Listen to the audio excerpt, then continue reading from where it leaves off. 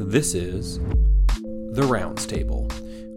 All right, welcome back, Rounds Table listeners. This week we are talking about studies that are at least loosely related to geriatrics. John, how are things on your end? Yeah, things are going pretty good over here. Getting ready to get back on clinical service, but status quo, other than this whole COVID thing. How about for you? Yeah, ditto on that one. All right, John, so we're not talking about COVID, thankfully. What do you got up for us first? Yeah, so first, there's a paper called The Effects of Antiplatelet Therapy After Stroke Caused by Intracerebral Hemorrhage, extended follow-up of the RESTART RCT. This was by Al-Shahi Salman et al. And was published in JAMA Neurology in September 2021. Cool. What was the research question? They wanted to know what are the long-term effects of antiplatelet therapy being restarted after someone's had an ICH. Yeah, this is incredibly clinically relevant. I'm never sure what to do in this scenario, but why did this catch your eye? Yeah, same thing. Clinically, it just is very relevant. We know that a third of spontaneous ICH tends to occur in patients already taking either an antiplatelet or an anticoagulant medication. Survivors of ICH, though, often still remain at high risk for myocardial infarction, for ischemic stroke because of their unique comorbidities. The RESTART trial was one of the only published randomized controlled trials to compare the effects of starting versus avoiding antiplatelet therapy after ICH. And they had sort of about a 2-year window of follow-up. And after this, they did not show an increased risk in ICH when antiplatelet medications were restarted.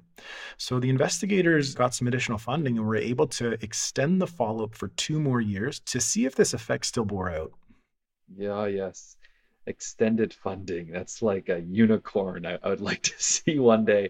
But anyway, what was the study design here? So this was a multi-center randomized controlled trial involving 122 hospitals in the United Kingdom.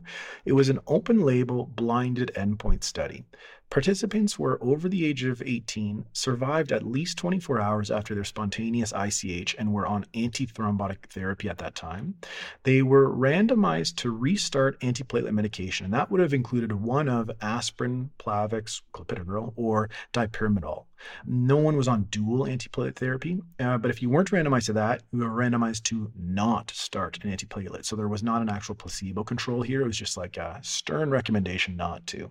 Follow-up was done by mailing their family physician, getting in touch with the patients, calling the same to try to follow up on the outcomes. And those outcomes were a primary outcome of fatal or non-fatal, radiologically or pathologically proven recurrent symptomatic ICH, a bunch of secondary outcomes, including major bleeding, major vascular events, and this was an intention to treat analysis. Gotcha. Okay. And a burning question on my mind is when was the decision made to restart? Was it within a few days or a few weeks of the ICH? Yeah, very good question. So the median time after ICH to study enrollment was actually 76 days. So this was about 2.5 months after the event. These were not kind of acute or even subacute decision points. Okay, interesting. What did the patients look like who made it in the study? So they had 537 patients. The median age was 76, 67% were male, and as mentioned, the median time after ICH was about 76 days. After some of their exclusion criteria, there were 268 patients assigned to start antiplatelet therapy and 269 that were told to avoid antiplatelet therapy. The median follow-up was 3 years. Adherence to the randomized arm was about 80% or higher at each of the years to year 4. Okay, yeah, that's pretty impressive. And main results here? Yeah, not too bad from an adherence perspective. So 22 of the 268 patients, or 8.2% in the antiplatelet group, had recurrent ICH. This was compared to 25 of 268, or 9.3%, in the avoid antiplatelet group. So this was a hazard ratio of 0.87 with confidence intervals of 0.49 to 1.55. So no major signal for more events in the antiplatelet group.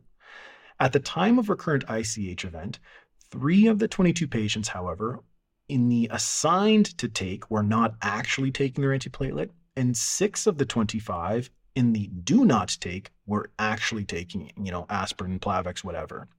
They also identified that there were fewer major vascular events occurring after allocation to start antiplatelet therapy treatment in years 1, 2, and 3. Interesting. Okay, so what are some limitations here? This was a fairly small study. Of course, it wasn't placebo controlled, but the outcomes were fairly objective and blinded adjudication for the same. Okay. Yeah, you're right. I mean, it's small, not placebo controlled, but still, like, this is as good as we're going to get, I think, from an evidence standpoint. So, what's the take home point for you? Yeah, well, really, they were able to show that there was no clear increased risk in recurrent ICH after restarting antiplatelet therapy. And similarly, there was a signal for fewer vascular events in those who continued their antiplatelet medication. All right, so practice changing for you? I mean, I think it gives me a lot of reassurance that, not within the acute time window. Again, we still don't know what to do then. But, after a good 2.5 months or so, if patients have high cardiovascular risk profiles, then it is important to consider restarting their antiplatelet therapy following their ICH. I agree. Yeah, I sort of see this as like it might not help me on their current admission for ICH, but maybe if I'm seeing them months down the line or seeing them in hospital months down the line for something else, that this is definitely, I don't know, the best evidence I've seen so far to guide decision making. Yeah, it might be one of those patients who, now they've come in with a heart failure exacerbation and you're doing their medrec and you realize, oh, actually, they had stopped their aspirin 3 months ago because of the ICH. Maybe now is the time to chat with the patient or their, substitute decision maker about restarting that medication for protection benefits. Yeah, I definitely buy that. And I guess it also provides the opportunity to ask the question, did they even need the antiplatelet in the first case? And also, like, why did they get the ICH in the first place? And is that underlying reason removed? So either way, a very cool article and one I was not aware of. Yeah, and just along that point, there is kind of speculation, very much like just a hypothesis, considering there's no proof here. But the question is that maybe are the bleeds related to an arterial event? And so the aspirin having its kind of benefits from an arterial perspective for clotting, maybe that's the protective mechanism, which is then leading to a signal for fewer actual bleeding events as well, but, not confirmed. Cool. All right.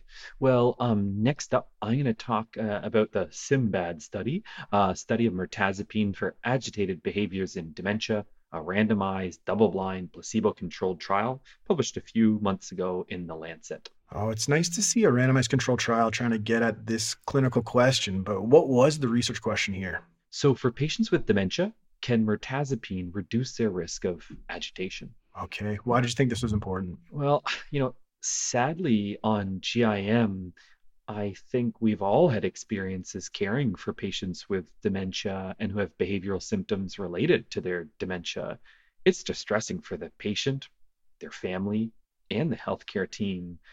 And sometimes I struggle with what can we do here, right? Like, short of discharge them home, maybe that's the best thing we can do. Like, what can we actually do for their behaviors apart from prescribing them some antipsychotic that might increase their risk of death? So I think that's why this was so important for me. Yeah, I totally agree. It's like really you feel very helpless when you have this super agitated, distressed patient who's like pulling out their lines or whatever, or risk of hurting themselves or the nursing team or the physicians, whatever. And yeah, like what can we do? You do feel helpless. Anyways, what was the design here? So, double blind, placebo controlled trial in 26 UK clinical centers. Their target dose was 45 milligrams of mirtazapine per day, which is a massive dose. Inclusion criteria that they had probable or possible Alzheimer's disease. They had agitation that was unresponsive to non drug treatment and an elevated score on an agitation inventory score called the CMAI score, something that I hadn't heard of before this, but is very commonly used. Exclusion criteria, individuals at increased risk of suicide, second degree AV block, if they are on a monoamine oxidase inhibitor, or if they're already taking an antidepressant or antipsychotic. And the primary outcome was a reduction in that agitation score 12 weeks later. And I should note up front that a 6-point reduction is generally felt to be clinically significant. Okay, maybe can you just remind me, like, because I don't, what's like a reasonable mirtazapine dose as well?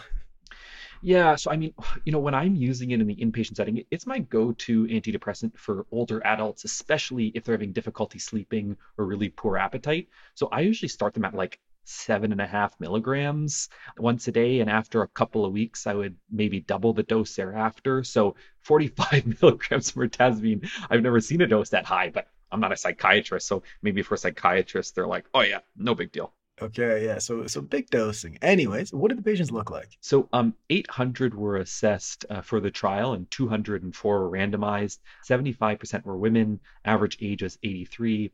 50% were living in a long-term care home, and the average mini-mental, the MMSE, was 14 out of 30, which is showing pretty bad dementia. Okay, so what did they find? Did it work? Yeah, oof. So talking about feeling helpless. So no difference in this, agitation scale, a similar rate of adverse events in the two arms, and this isn't good. More deaths in the mirtazapine group compared to the placebo group. We're talking, like 7 in the mirtazapine group versus 1 in the placebo group. Oh, geez. Yeah, that's not very good. So what were the limitations here? So this was a small study. This was a soft endpoint. But having said all of these things, like this would, I guess, bias to finding a benefit, and they didn't. So those are some of the main limitations. And we have a sense of what a clinically meaningful reduction in this score is of 6 some odd points. And that's good to know, because when you actually look at the figure 2 that shows us the reduction in the scores, they go from like a score of 70 some odd to a score of almost 60. So you're seeing a clinically significant reduction, but you're seeing an identical drop in the placebo group as you are in the mirtazapine group. Makes you wonder, should we maybe just be like given placebo and avoiding all those kind of adverse events with the death? Anyways, what's the take-home point here? No, seriously, like the take-home point is to probably get some funding, get a sugar pill, come up with a cool name for it, run a trial, and compare that sugar pill to like literally doing nothing. If that works, hey, let's start prescribing said sugar pill and, help patients and also help our debt. Yeah, okay. Is this going to change your practice? Yeah, it is. I'm not going to use mirtazapine. Yeah. Like it wasn't something I was using for agitation. It is something that I do find very helpful for older adults who have depression, but it certainly should not be used off-label for individuals who have, aggressive behaviors and they have dementia. Yeah, okay, that's fair. I mean, it makes you wonder too, though, like how much of this is because of these whopping doses that they were using compared to what might be more of a, go low, go slow kind of dose approach. Really hard to speculate unless they interpreted that in their analysis. Yeah, no, totally. Like maybe mirtazapine doesn't work, but mirtazapine 45 milligrams is going to kill. So clearly, if 45 milligrams doesn't work to reduce agitation, probably neither is a lower dose, but clearly a lower dose would be safer. I mean, this makes me think, and it dovetails in with my good stuff, it makes me think a lot about the placebo effect. And it makes me think a lot about how we think of the placebo effect from a research standpoint, like almost as like a nuisance in the sense that you want to see if your drug works. Of course, that's the goal, for it to help people. But if a placebo shows an impressive reduction, that doesn't necessarily mean your drug doesn't work. Instead, it might mean that the key is the act of giving something and the behaviors related to it. And of course, in this scenario, it would be an atrocious idea to be using mirtazapine because of this potential safety concern. But anyway, the sort of Canadian expert in this area is my good friend Matt Burke. And I also realized he's ranked the top 10 Canadian neurologists to follow on Twitter. So there you go, Burka. Well done. And anyway, he's done a lot in this space and thought a lot about, maybe these placebo effects are actually something that we shouldn't think of as a nuisance and instead might potentially be a therapeutic strategy for some patients with certain conditions. Yeah, that's interesting. It's pretty incredible to see his career take off. And yeah, good on him for being one of the top ones to follow. I already follow, so I'm doing the right thing.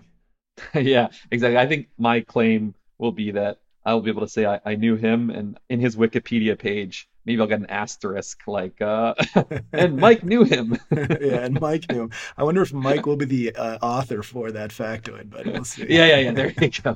Yeah, those will be lonely days if I am the author. But anyway, what's your good stuff? My good stuff is a throwback to those childhood dreams of wanting to be an astronaut. Roberta Bondar, who is a very famous Canadian as the first female Canadian astronaut, also the world's first neurologist in space. Just a nice article on the CBC of her reflecting on her kind of trip to space 30 years ago and what that meant to her and where her career's gone since.